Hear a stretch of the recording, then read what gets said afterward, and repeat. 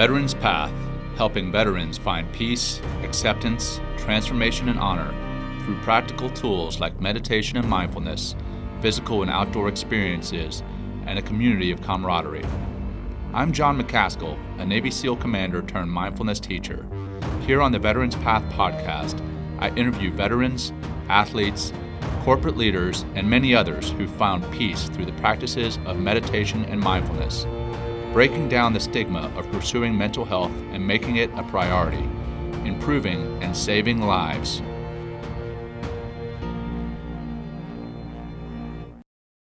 All right, good morning, good afternoon, good evening, good day. Welcome to the Veterans Path podcast. Today, my guests are Dr. Eric Wan and fellow retired Navy SEAL Commander Ned Mason. Dr. Eric Wan is a Harvard-trained doctor turned Navy flight surgeon and is now the president and CMO of Wave Neuroscience.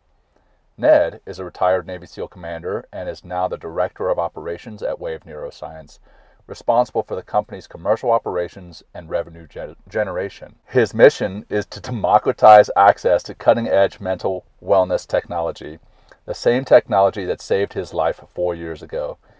Eric, Ned, and the team at Wave Neuroscience are some of the world's leading experts in brain health, brain injuries, post-traumatic stress, depression and anxiety, among others.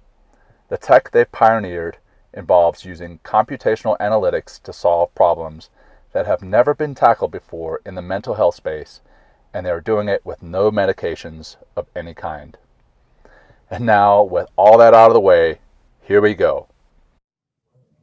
All right, welcome to the show, guys. Great to have you.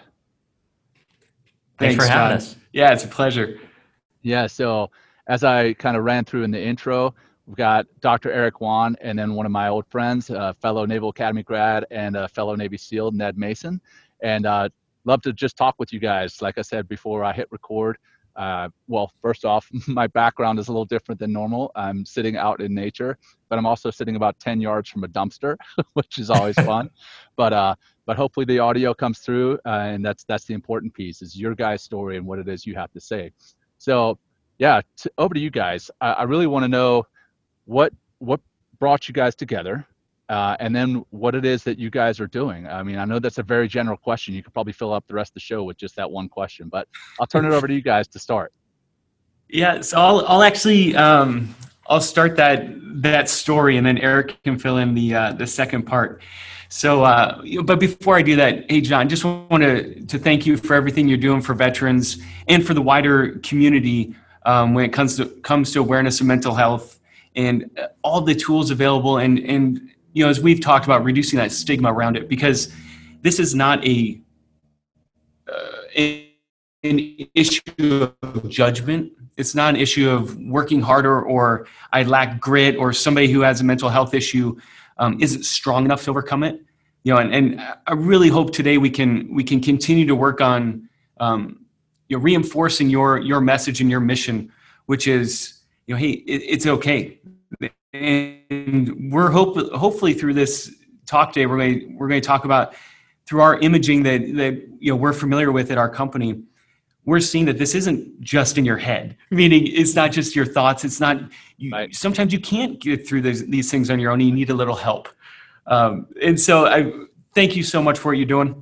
I wish I would have had this podcast to listen to 5 years ago.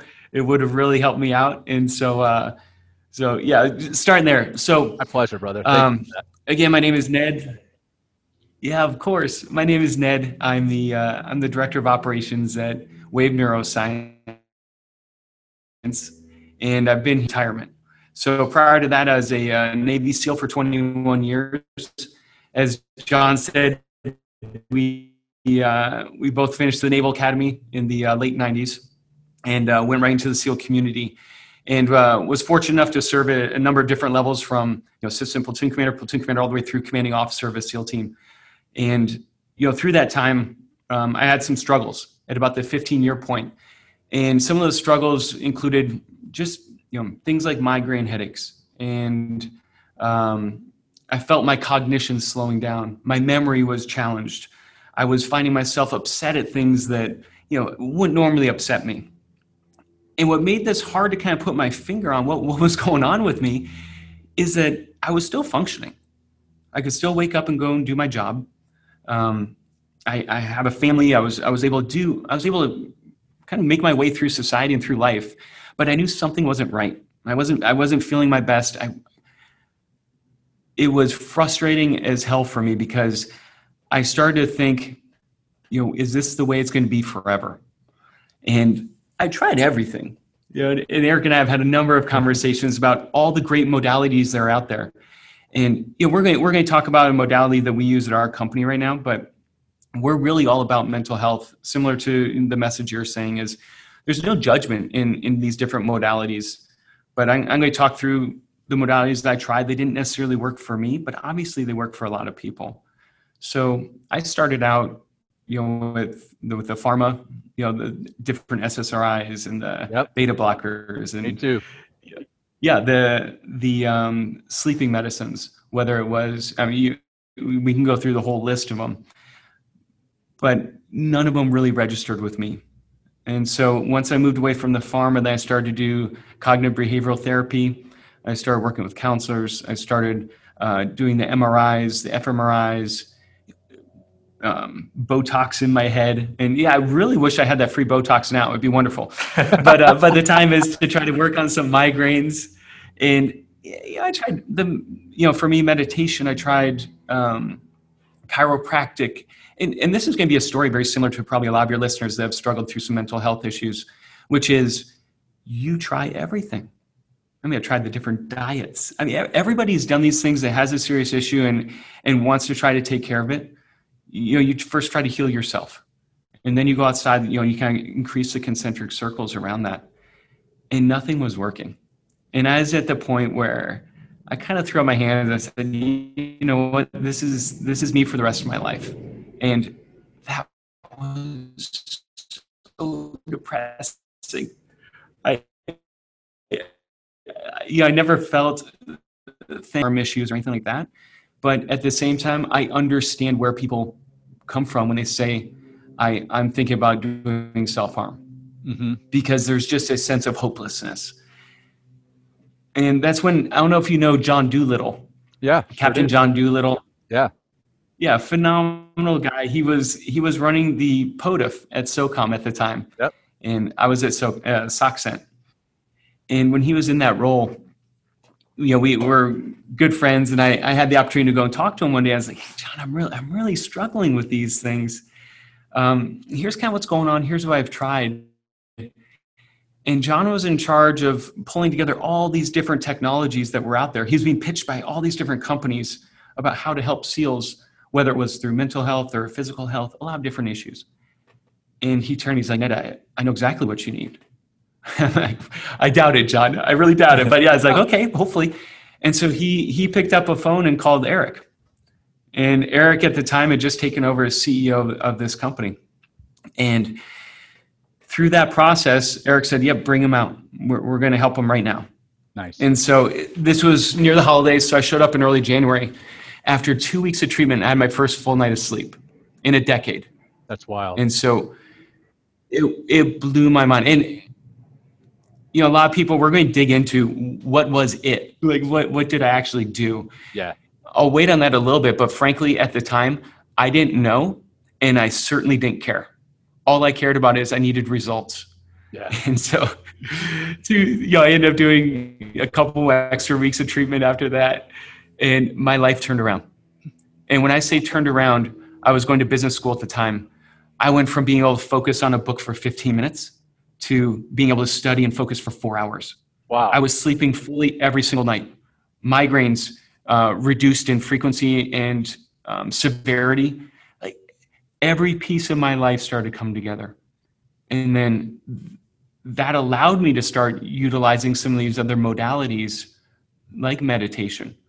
That it allowed me to start having the patience to get through that initial hurdle and utilize that as a tool. And so I think with that's how Eric and I met. He was my first doctor at with this treatment. And so I ended up being able to go back, and I was ready to med board out at the 15-year point. Yeah. I was finished. I did this treatment. I threw my hat back in the ring for command, and was able to serve another 5 years and had a great time and felt great doing it. This treatment was pretty life-changing for me. That's awesome. Yeah. Yeah, please. For just for the listeners, POTFF is Preservation of the Force and Family, and that's a big SOCOM initiative that has physical health, mental health, nutrition. It has kind of all the different pillars that get us healthy again. And it sounds like with Captain Doolittle at the time there in Tampa, you got connected with Eric through the Preservation of the Force and Family program. And I definitely want to get into, how Wave Neuro and POTFF work together, but also Wave Neuro and the military writ large. So put that in your brain housing group for further discussion down the line. But yeah, so from that, you've got your first night good sleep. You're getting regular good sleep. You're able to focus. You put your hat back, or you put your name back in the hat for command.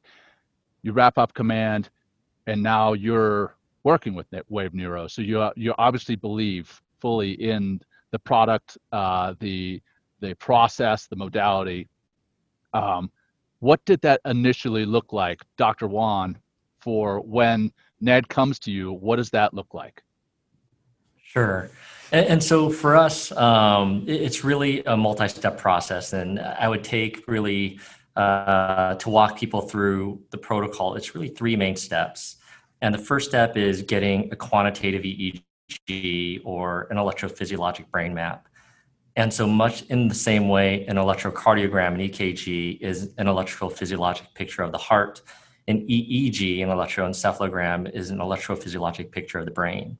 And this gives us a lot of information about how people are experiencing their world, or where there may be deficits that could be tuned up or improved just a little bit.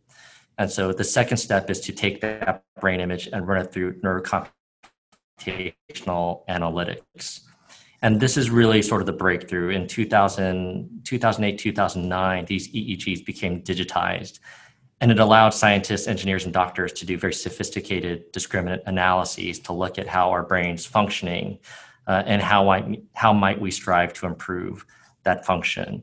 And to give you a brief overview of what we're looking at, everyone lives in a certain frequency band, what we call the alpha frequency during their wakeful hours. And it's usually somewhere between 8 and 13 hertz, which means you encode information 8 to 13 times per second. And so in a hypothetical scenario where, let's say you're an 11.8 hertz brain and I'm a 9.5 hertz brain and Ned's a 10.6 hertz brain, it doesn't matter. It's just kind of where we're born. When we image it, we may see this dominant wavelength where you're encoding information at a certain cycle rate, but there may be a cluster of neurons that is cycling, let's just say it's 6 hertz. And because that cluster of neurons is misfiring, if it's in the prefrontal cortex, this is the area of emotional stability, focus, attention, concentration. That individual may feel a bit depressed and lethargic and lack motivation, not want to get out of bed. And in a different scenario, if it's the right backhand side of the brain, the occipital-parietal lobe, where your visual cortex resides, if it's cycling too fast, let's say at 30 hertz, there's now this information overload. You're overscanning your environment, you're hypervigilant, and you're probably experiencing some anxiety. And if the rest of your brain can only process 11.5 cycles per second and you're getting an input at 30, right, there is this information overload experience. And so, number one, it informs our doctors of what's happening with their patient. But importantly, I think it also informs the patient, what's happening. And there is, I think, an aha moment for a lot of our patients and also our doctors that this isn't an issue of willpower or suck it up or determination. You can't brute force your way out of that many times. If the disparity is too large between where you're used to being and where you currently reside, we can now talk to the patient about, number one, how we might strive to improve that, whether it's through sleep or nutrition or exercise or neurofeedback or meditation. And in other cases, we may choose to stimulate those areas of the brain. And that's the third technology, something we call repetitive transcranial magnetic stimulation. But we're doing it a little bit differently than most of the market in the sense that we're personalizing it to each individual. So most of the rTMS devices out there are stimulating at one single frequency at 10 hertz and in one location, left dorsolateral prefrontal cortex. We felt like this didn't honor the biodiversity of ourselves as human beings. We all have sort of different nuances and quirks, and we found that little customization piece made actually quite a bit of difference in terms of the improvement people experienced and the number of people who would respond. And so that's our whole sort of process in terms of treating the individual. But foundationally, something that Ned had talked about and something we talked about offline is really doing our best to protect people's sleep is sort of foundational. And then once the hardware starts to work better, once the brain starts to be able to process information more efficiently, giving those individuals all the other modalities to make their lives whole again. Because usually by the time people come to us, there's a bit of a trail of struggles, whether it's family counseling, marriage counseling, financial counseling. We try to do all those other things to set them up for success down the road. But I'll stop there. I know it's a lot to take in at first. No, that's perfect, and it's fascinating to me. I'm a math guy, and numbers and like just science behind it just blows me away. I love it. So I'm really curious, what causes those misfires? Is it physical trauma to the brain, like TBI, or can it be something that you're exposed to, as far as maybe you've seen or done traumatic experiences that way, or is it just different depending on the person? It's really all the above. Okay. And so it's been interesting for us to observe. Certainly traumatic brain injury is kind of the headliner. And anytime, we're getting smarter about this too. Even as recently as 15 years ago, it wasn't well known that the blast wave from an explosion can cause a traumatic brain injury or concussion. But I've heard from many of the operators I've had the privilege of meeting, like Ned and yourself, there's sort of this rite of passage where when you're breaching doors, the minimum safe distance, many times you'll inch closer. And I've heard these stories where people have blood shoot out their nose before they enter. And that's actually the definition of a moderate concussion. You're sort of exceeding your physiologic capacity. And if you do that 10 to 20 times a day, it's not a surprise. Yeah. And so we frequently go into this just knowing, the frontal lobe, these prefrontal cortexes are going to be slow wave because of just the training that many of these people go through. So mechanical injury is definitely a common cause for disruption in the brain images. Emotional trauma can certainly be another cause. People who are not in kinetic environments like the military, losing a family member to cancer, or just, that emotional devastation of life trauma, losing a kid in a car accident, any of these things can certainly cause disruption in brain imaging. Substance abuse, very common cause. But we've learned, since we're all sort of veterans, we've realized that there is sort of this perfect storm that's emerged, in these latest conflicts of, you take an operator that's in the US sort of finely tuned, and you take them 18 time zones away, operating at night because you've got your NOGs and tactical advantage. Sure. They're trying to sleep during the day, but they're probably active. And then you're giving them really a fight or flight environment. Literally, you're kind of going into combat, pulling the trigger, and then trying to wind down from that. It's not easy.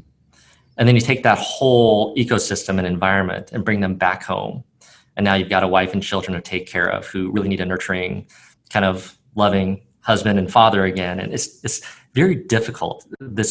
And so you very likely sustained multiple head injuries from your time away. Your circadian rhythm is profoundly disrupted. And just snapping back in, I don't know that we, as a community, and I'm talking about the military community, do a good enough job of trying to transition people back into the home environment.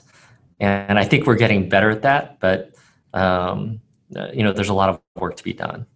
Yeah, I remember our third location decompression stops that we would do, and the first part of that TLD is the checkup from the neck up, and they interview you, and the last thing you want to do is be sitting there talking with anybody. You're like, I want to get home to my family.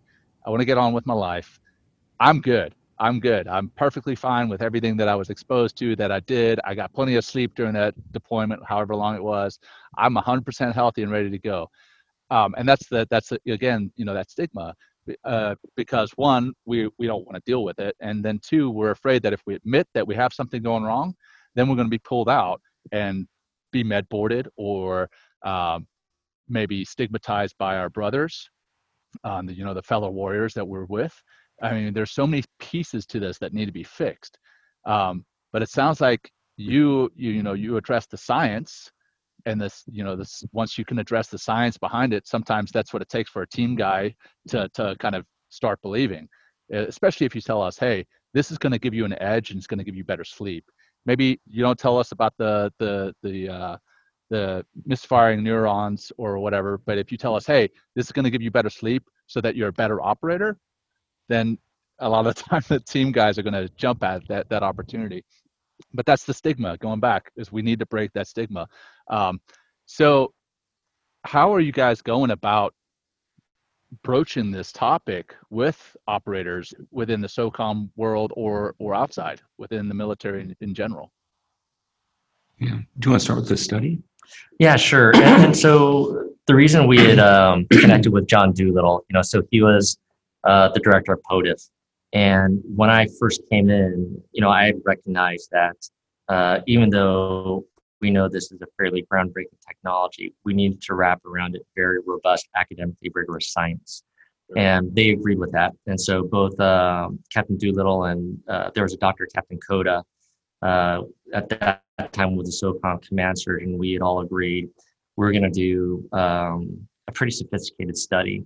And we were very fortunate. So SOCOM had allowed us to launch this clinical trial to confirm, what we're seeing at the clinic level. And so we're blinded to the results, but we're encouraged by what we're seeing.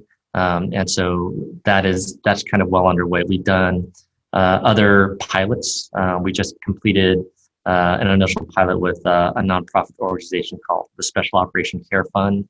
And there's another group called the Tomahawk Charitable Foundation. They very generously supported us to do some work treating operators.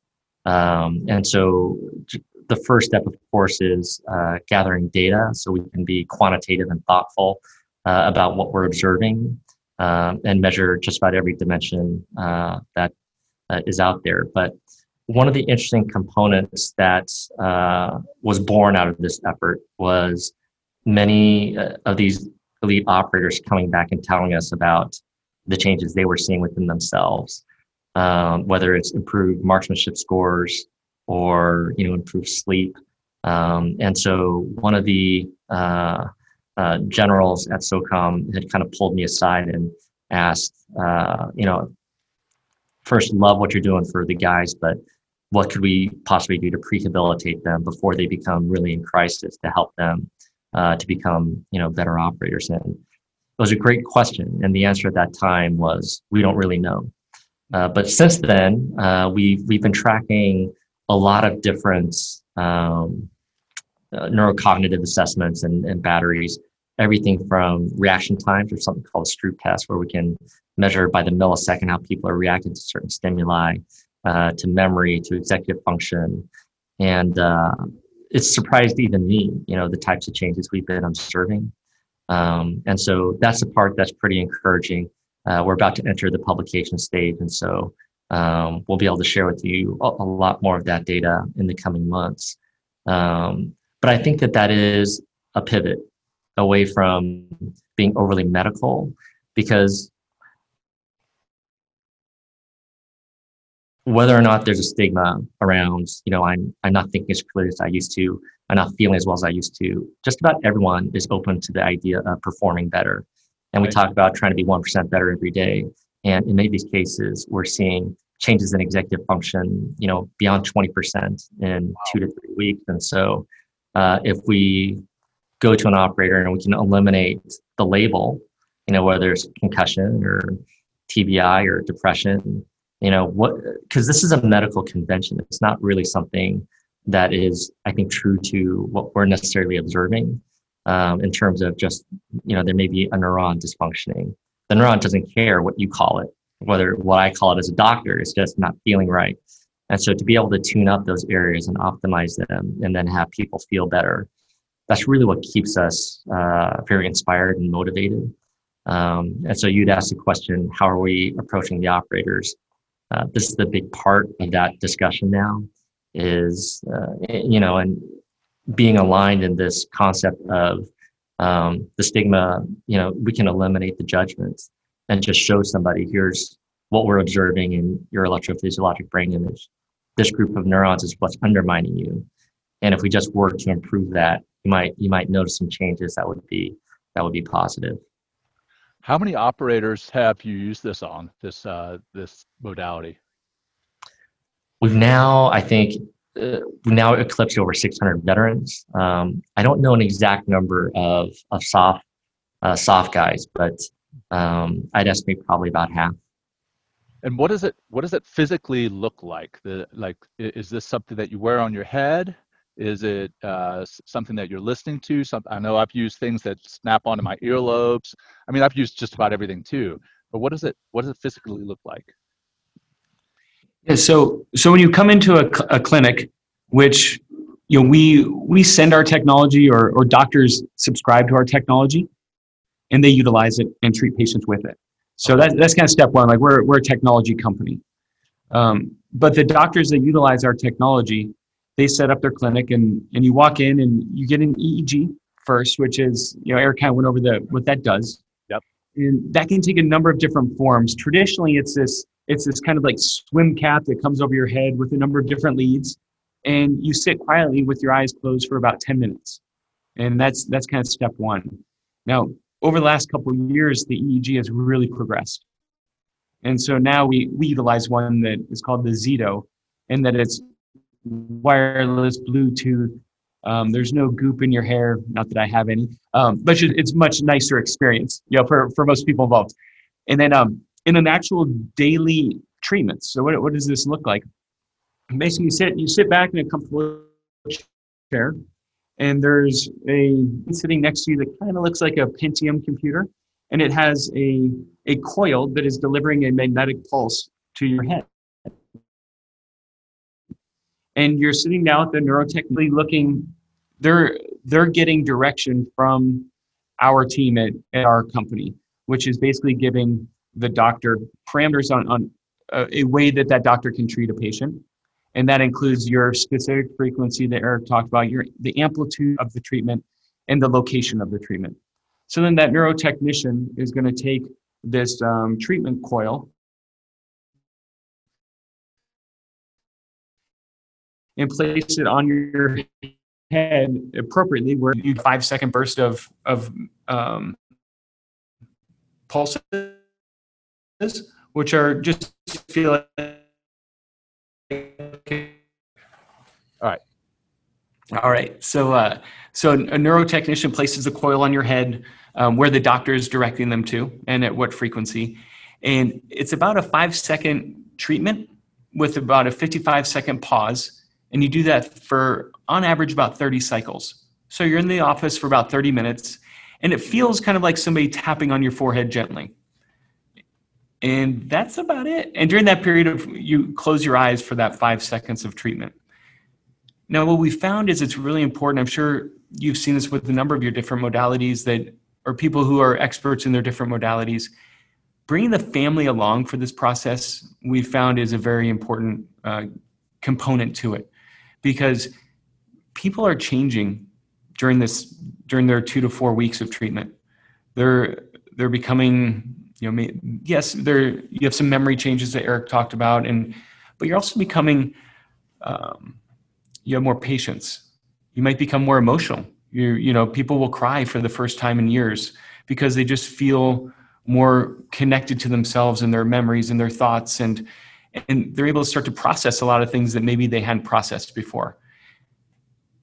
Having the family around you is a key part of that, because sometimes the person coming out of this 2 to 4 weeks treatment is doing a lot better, but there's some ruts maybe that everybody around them expects them to be in. and they're expecting a certain person to come back. And sometimes the family doesn't know how to deal with this new person. And so having the family involved in that and letting them know that this person coming back is actually who you remember maybe 10 years ago. Yeah. And we've had spouses come in crying, saying, "You gave me my husband back." Because some of these spouses, they hadn't seen this person in 10 years, since they started service.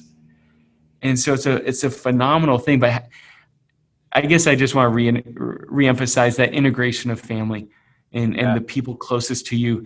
When they understand and when they're in on this and they realize that this is no different than fighting any other problem with your body, it takes a community.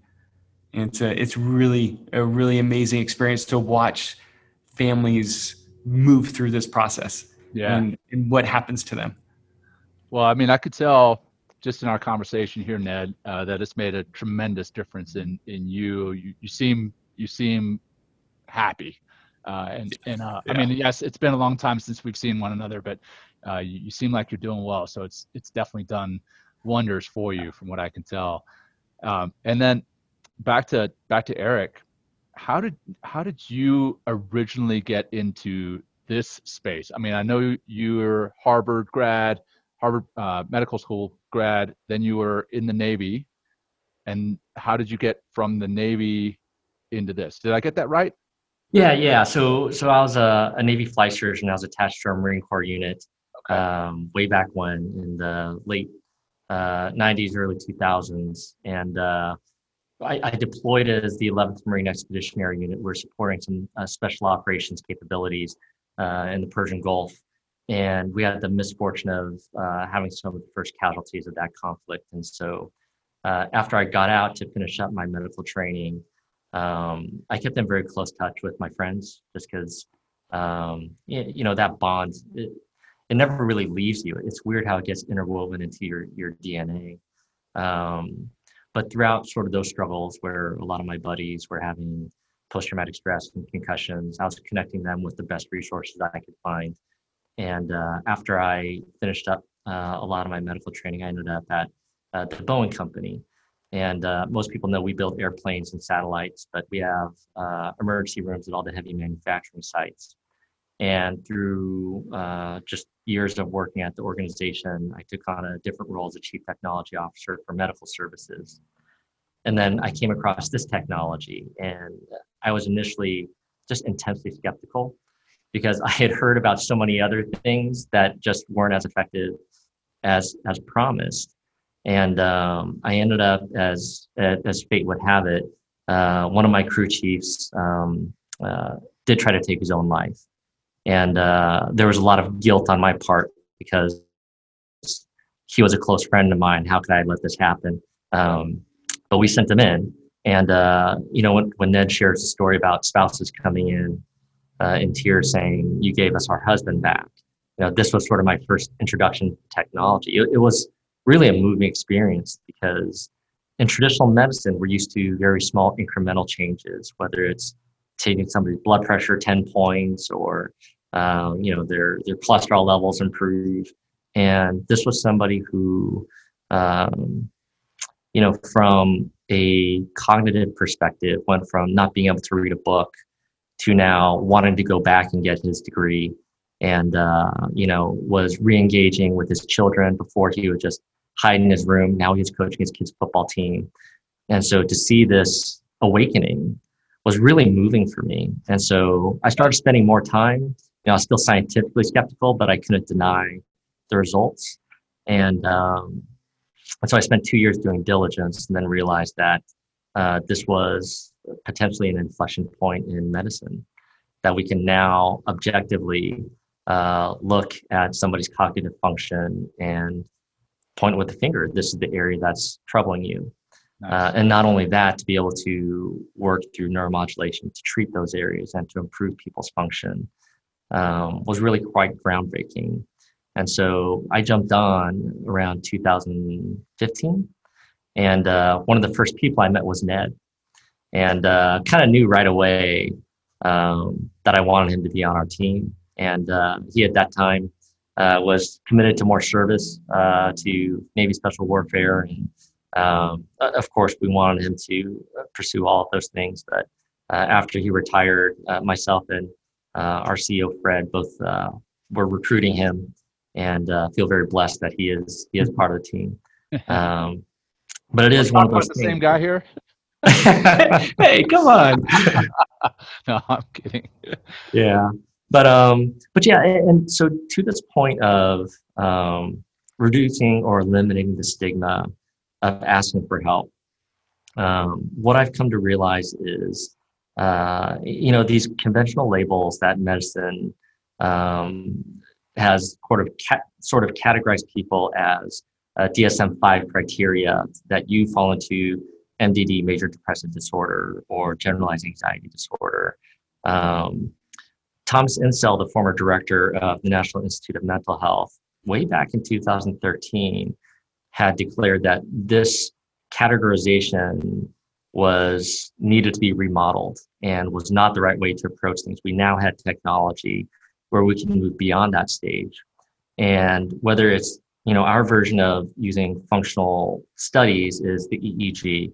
There are many other types of studies. There's SPECT scans, there's there's MEG studies, there are functional MRIs.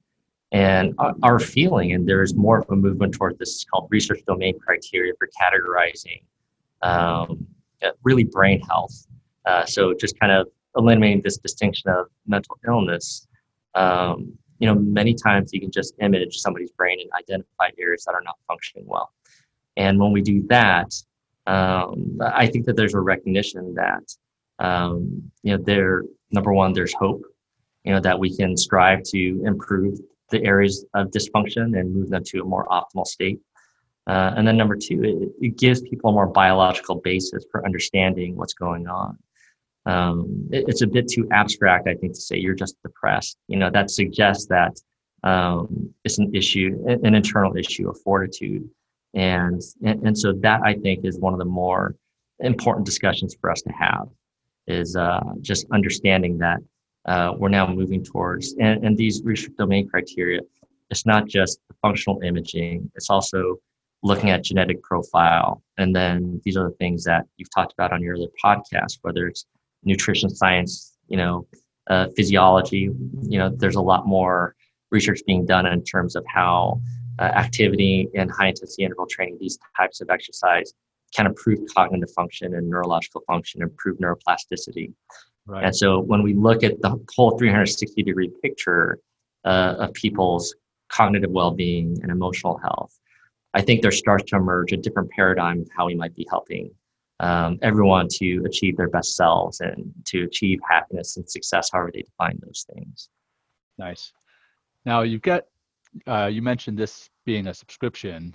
The doctors, you kind of get this into the doctor's office. They have a subscription to your company. Is there an initiative to get this into the VA offices? Yeah, so we had a bill that passed about 2 years ago for a pilot with the VA to use the technology. COVID has put a temporary pause on that, but yeah, we are striving to work with the Department of Veterans Affairs to start to become a bit more integrated and incorporated. Nice. And then we're also doing additional studies. We're using a portable version of neuromodulation and doing some tests to see if this is something that could be deployed just to make this more easily accessible. Right now, one of the challenges is getting up every day and going to a clinic to get the treatment. If you could do that from the comfort of your home, particularly in this COVID-19 era, it may be game-changing.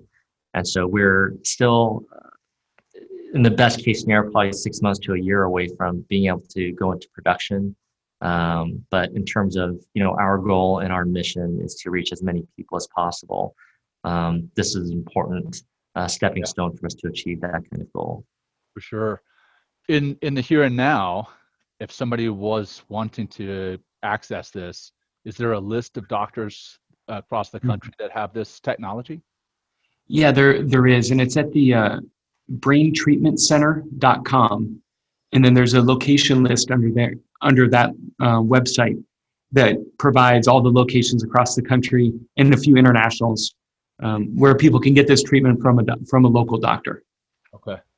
And as far as those who are authorized to get the treatment, if that's even the right term, is it strictly military right now, or are civilians, do they have access to it as well? Yeah, so right now it's kind of open to the public. Okay. And they're at these locations, they're treating a number of different things based on what how that doctor wants to utilize the technology. Okay. So as Eric said, we don't tell a doctor how to treat a patient with this tool. They're the experts, and will use it to treat the things that make sense for them and that they feel comfortable treating. Okay. And so it's open to obviously military veterans. There are even some insurance companies now that are covering this for major depressive disorder. Okay. And the was it TriWest? It's in transition right now. Yeah. So there's TRICARE, which I think everyone's familiar with, and they're actually approving not just MDD, but they're starting to accept certain cases of PTSD and TBI. And then the VA went from TriWest to Optum, and I think they're changing again. So the VA Choice form of reimbursement is starting to get approved, and I think that's still in work, but it's coming in short order. Great. Well, this has been awesome, and it's been enlightening. I want to go find a clinic here that has it so I can try it out for myself. As far as anything else that you want our listeners to hear, coming to the top of the hour here, is there anything that you want to make sure that they hear that we haven't talked about already? Yeah, I'll go ahead and start. We've brought up a few times, but I think what I really want people to walk away with it from this podcast with is that none of these modalities, including ours, is a panacea. None of them. I mean, we're all very unique, and we need different things. Right. But I would stress that people don't give up hope, and that there is something that's going to work for them out there, whether it's what we're doing or some of the other modalities. Something's going to work, and I just keep pushing, keep looking, keep searching. Don't give up on it. Yeah, I would echo that. And I was just having a conversation over the weekend with a relative who was talking about the hopelessness in this kind of pandemic era where they feel like they can't go outside and they're trapped, and they're going through some of their own emotional struggles. And the only thing I can say from a neuroscience perspective, and I completely empathize and understand the emotion, the feelings of the moment, but from a neuroscience perspective, there's never been a time to be more hopeful. Like, we're learning so much about brain health and wellness. And so I do hope people are instilled with a feeling of hope. And it doesn't have to be our technology. There are many other emerging modalities and technologies that are just around the corner. And so I would say, keep your ear to the ground, be open-minded. There's a lot of new and exciting things coming. And that's all, I think the curtain is being pulled back with a lot of new innovative technologies. Great. And then, great message. John, I just want to add, usually we try to talk about a few things that people can do today to start to impact their life. And, one of our mantras here is, utilizing neuroscience, is that actually a good night's sleep starts in the morning. You're like, what are you talking about, Ned? It does. And here's why. We strongly encourage all of the patients that our doctors treat to make sure that you're getting outside in the morning. It sounds simple, but blue light has gotten such a bad reputation right now in society, and it's that blue light that's that's out in the morning that is such a powerful starts a mechanism that's natural within all of us to provide a better night's sleep. And Eric can quickly talk about some of the science behind it, but the takeaway is get outside for 30 to 45 minutes in the morning before 11 o'clock a.m., not behind sunglasses, not behind a glass wall, not behind a car window. You've got to be outside in fresh air. And we're talking magnitudes of difference between a light inside, which is about 7,000 lumens, compared to 70,000 lumens outside, even on a cloudy day. And so you've got to get outside, and that's going to trigger a whole mechanism within our hormonal system with the pineal gland and the secretion of melatonin later in the evening. Nice. That said, blue light is important. And so, and our devices are getting much better about toning down the blue light in the evening for us on our behalf. But still, all of us, Eric's family, my family, we're very careful with blue light in the evening, again, because we're trying to protect our sleep. And, part of this is some people are going to get a lot of value from this. They're going to go, okay, let's do it. And they're going to sleep better. And maybe they're going to look at some supplements, whether it's magnesium citrate or melatonin or all the other things are out there to supplement as well. But for those that can't get there, that's when the additional modalities are needed. But that's one of the things we stress so hard is get outside in the morning, start the cycle right. Nice. No, I mean, you did a great job encapsulating it. That was, so blue light is our first cue to establish our circadian rhythm. And so, getting blue light in the morning to kickstart it, and then minimizing blue light exposure at night so you can start to wind down and then going to sleep at a reasonable hour are really sort of fundamental to getting a restful night of sleep. So, yeah. I mean, I've experienced that myself. I'm a firm believer in getting the vitamin D and really setting yourself up for success for both a good day at work or a good day of whatever it is you're doing, and then setting yourself up for that good sleep at night, because that's the foundation upon which so much else is built. So thank you so much for joining me today. Thank you for your message of hope there, Eric, because it is definitely a message we need in this day and age with COVID and everything that we've always believed would be normal being flipped upside down this year. So thank you for that great message of hope. And I hope that this message, along with everything else that you've shared with us today, hits home with our listeners. I know that it will. So thank you for coming on today and sharing what you guys do. That said, how can people find out more about you two as individuals or about your guys' organization and what it is you offer? Yeah, so I'll start off with the organization. It's at waveneuro.com is our main site.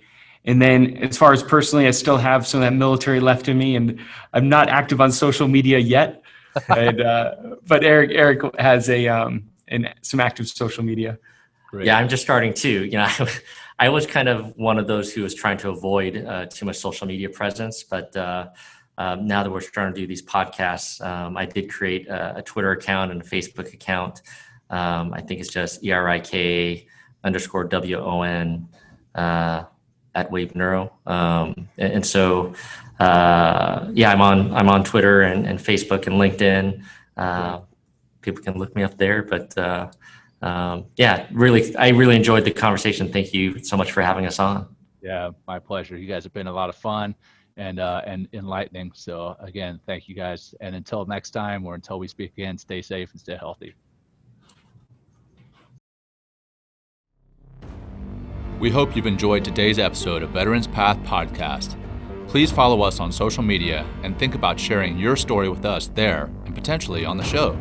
Together, we can make mental health a priority, improving and saving lives.